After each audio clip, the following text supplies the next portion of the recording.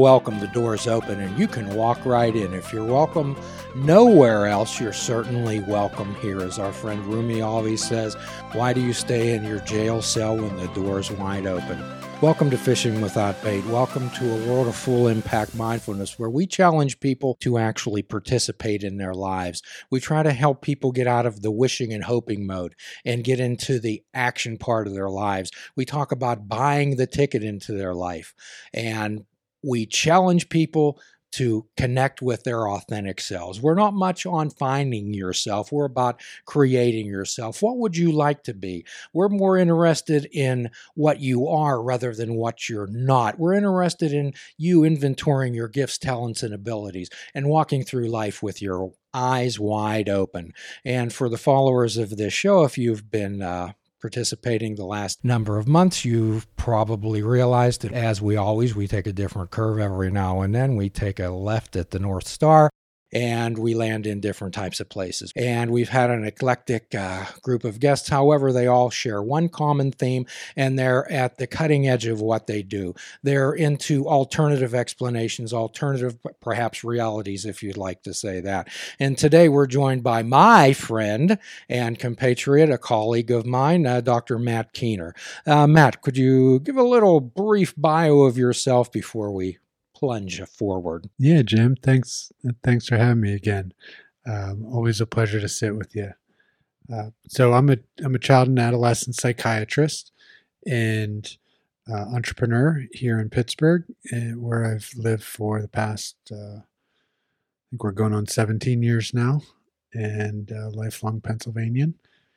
And I'm interested in helping adolescents with their brain health / mental health, as we call it. And on this program, Matt, we ask people to label and identify the boundaries of their comfort zones, as a lot of times they're self-created by depression, anxiety, drug addiction, alcohol, whatever. Mm-hmm. However, the places aren't comfortable. However, they're familiar. And we often tell people that the growth takes place outside of that comfort zone. We like to tell people that they're like a balloon with an infinite capacity for expansion. And we like to irritate people enough that they get enough against those boundaries and they want to get restless, irritable, and discontented enough to grow. And in that case, you often think outside the box, do you not? Yeah, I've been accused of that. As a psychiatrist, you're already a bit outside the box of medicine. We're on pretty far on the left-hand spectrum of the entire span of medicine as a whole. And so we kind of start off on the periphery, but I've always had I guess it started when I was working at Thomas Jefferson Center for Integrative Medicine, having a chance to really sit outside the box and see what it's like to help people on their health journey, pulling together disparate treatment elements into an overall care plan that started my journey, I guess. I think the first time I met you was a number of years ago, and you were talking about some type of dealing with technology in order to not only help people in their mental health, but to help people participate in their lives. And sometimes that's the antithesis of what we preach, is that we help people disconnect to connect and get it back into natural cycles. However, one of the purposes of us doing that is we find, Matt, people who overindulge, and rather than allowing technology to be a tool of theirs, they become a tool of technology. Yeah. Which is a really easy thing to happen. And, one thing I'd like to just point out to people, just to shake some perceptions or get people thinking, any human who's neurologically intact learns how to speak or talk. However, and this is across cultures, any culture in the world, but written communication is a tool that's passed down through culture. It's a technology, pen and paper, right? To write is a technology. And we tend to think of technology as these things like that are in our hands, we're holding these microphones and things that have wires or microchips or software attached to them. But there's a pretty broad scope of things in our world, the wheel as an example, that are technologies that we've created for use within our culture and remain in our broader culture. So the broader human story is one that does incorporate tools and technologies. And so I think the most human approach is to be mindful of the technology that we're using and use it mindfully. Isn't it a commonality among people that the things that they grew up with, the music they listened to, the technology that they used, the cars that they drove, the way they did things were the correct things, and they view any change from that as heresy? Well, yeah, and you mentioned comfort zones.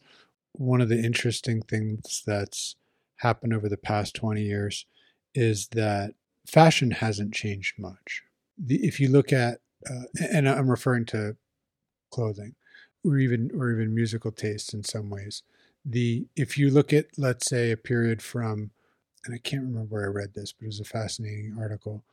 If you look at a period from, let's say, the 1910s to the 1940s, right? The huge changes in how people dress, 1940s to 1970s.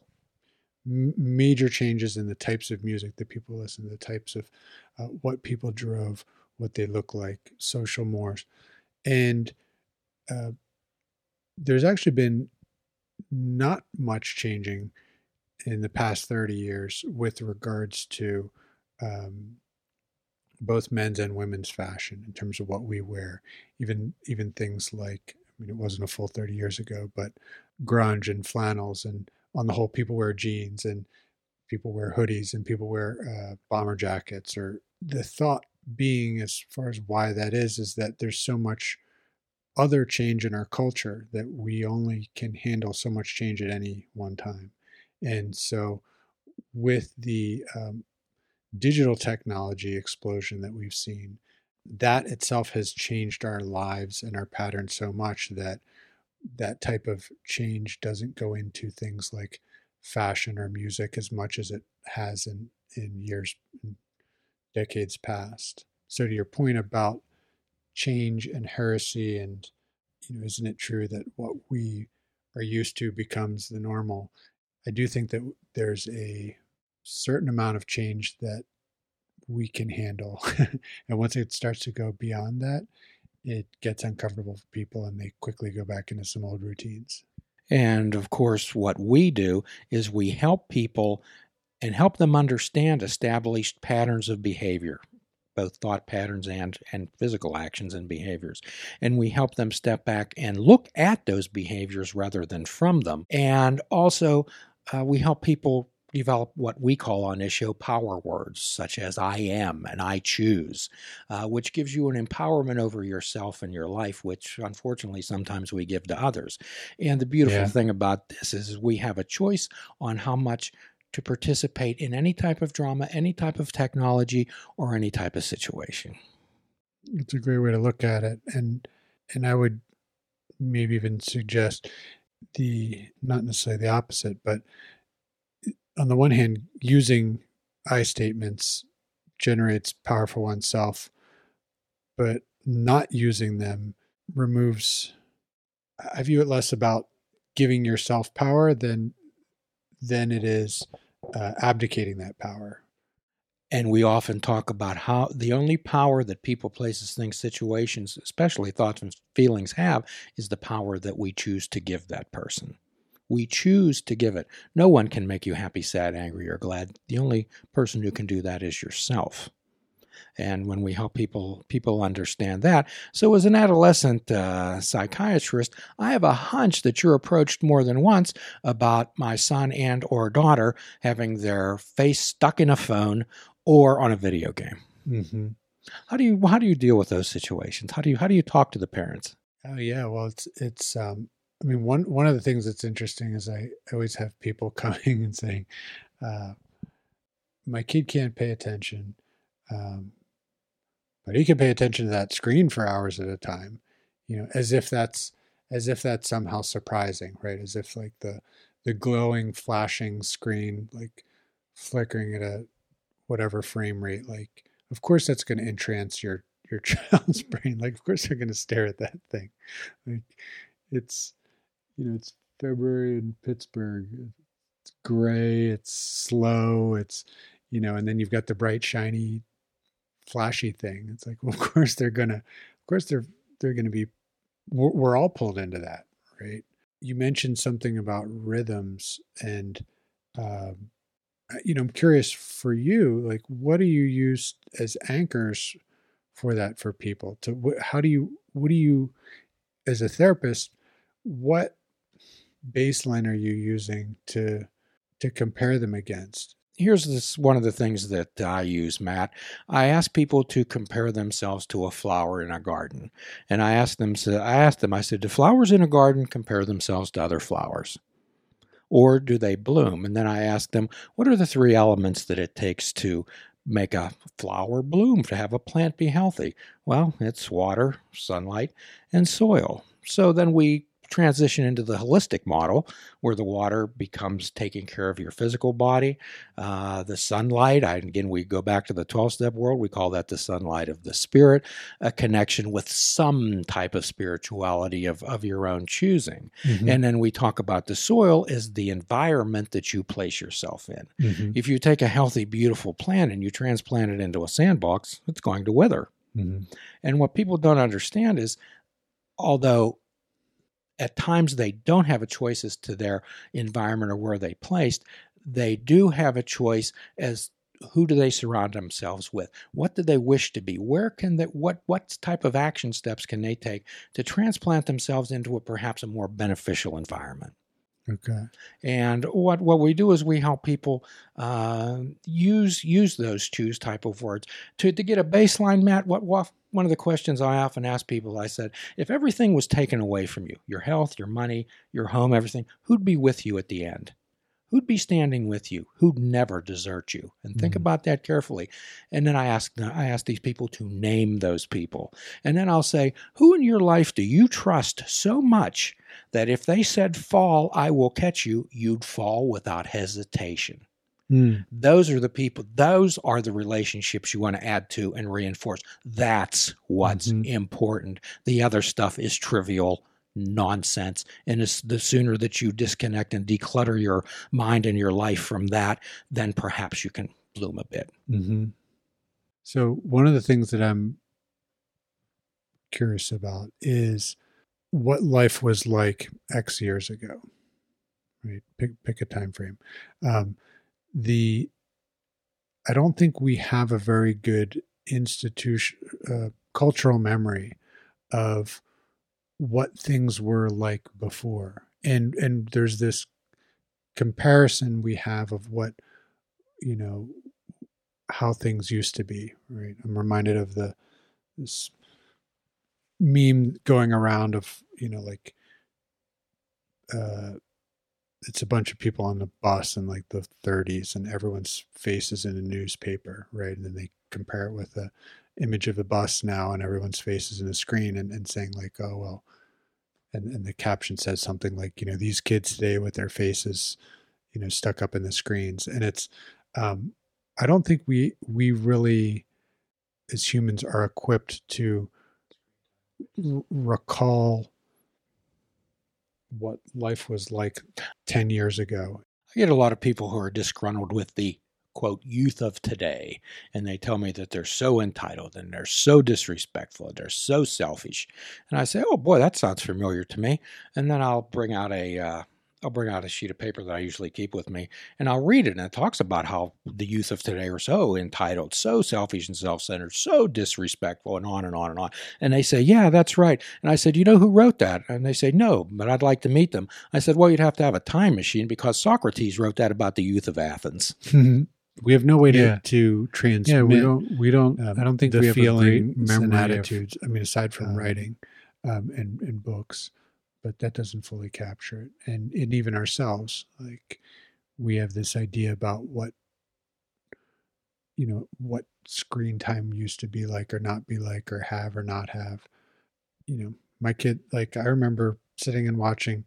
There was the Jetsons, and then it was Flintstones, and then it was the Jetsons, and then after the Jetsons, sometimes it'd be Scooby-Doo. And it was like, how, like, I was allowed to just do that. I have good parents, great family, and we were like, it's just something that happened. Like, you just got to watch TV. It was just part of the play. And you didn't get that much screen time every day that you watch like an hour and a half of TV, but it certainly was enough that I knew that those shows went back to back to back. And yet now, like, I'll get anxious if my kids watch like 2 22-minute shows back to back. So, and thinking that that's some golden time where I would play baseball in the yard with all the neighborhood kids, for hours on end, which didn't happen. I was at a thrift shop a month or so ago with somebody. We were looking at all the different articles, and a fellow come in there and they had a bunch of kites, and we started talking, and he said, yeah. I said, are you interested in flying kites? He's there, yeah. He's there, I developed an app for my kids. It's called Play Outside. So, however, like the Buddha says, we want to walk that middle path. We want to find the moderation. Yeah, and people forget that Buddha was a rich prince who had slept with 1,000 women, who had been an entrepreneur, right? Yes. Buddha was a rich prince who then went and founded his own business, did well. So he wasn't self-made because he's a rich prince, right? So, and then went to go study love, right? I.e., live in a brothel. Right. Well, he lived a life of complete entitlement, and he was a little bit unfamiliar with what occurred outside the palace walls. Right. Right. So the right. So our expectations they're molded in back. There's a key word right there, Matt. Expectations. Yeah. Please check out our website at fishingwithoutbait.com, where you can listen to the show, comment on our discussions, and find out where you can subscribe to our podcast. If you're interested in flying the colors of Fishing Without Bait, click the shop icon on our website. We have clothing, mugs, cell phone cases, and so much more. Show the world that you fish without bait. This show is a member of the Sorgatron Media Podcast Network. Find out more at sorgatronmedia.com.